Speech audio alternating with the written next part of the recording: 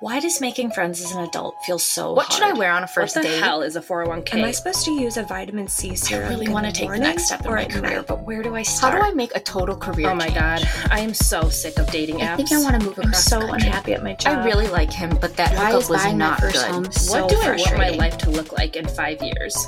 We want to know too. Since 2012, the Everygirl has been an online destination to help women around the world achieve the life of their dreams. Now, we're excited to bring you the same inspiring, relatable content in a new way with the Everygirl podcast.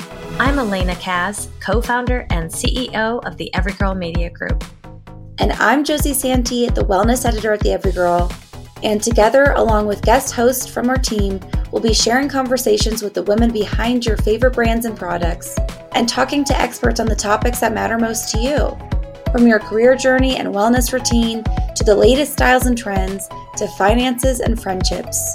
Really, there's no topic off limits because life throws a lot at you, and we're here to take the guesswork out of it. So think of us as that go-to friend you look to for advice, that you talk to feel less alone. Because chances are we've been there, and the women we're talking to have been there too. Because we're all Everygirls, and this is for you.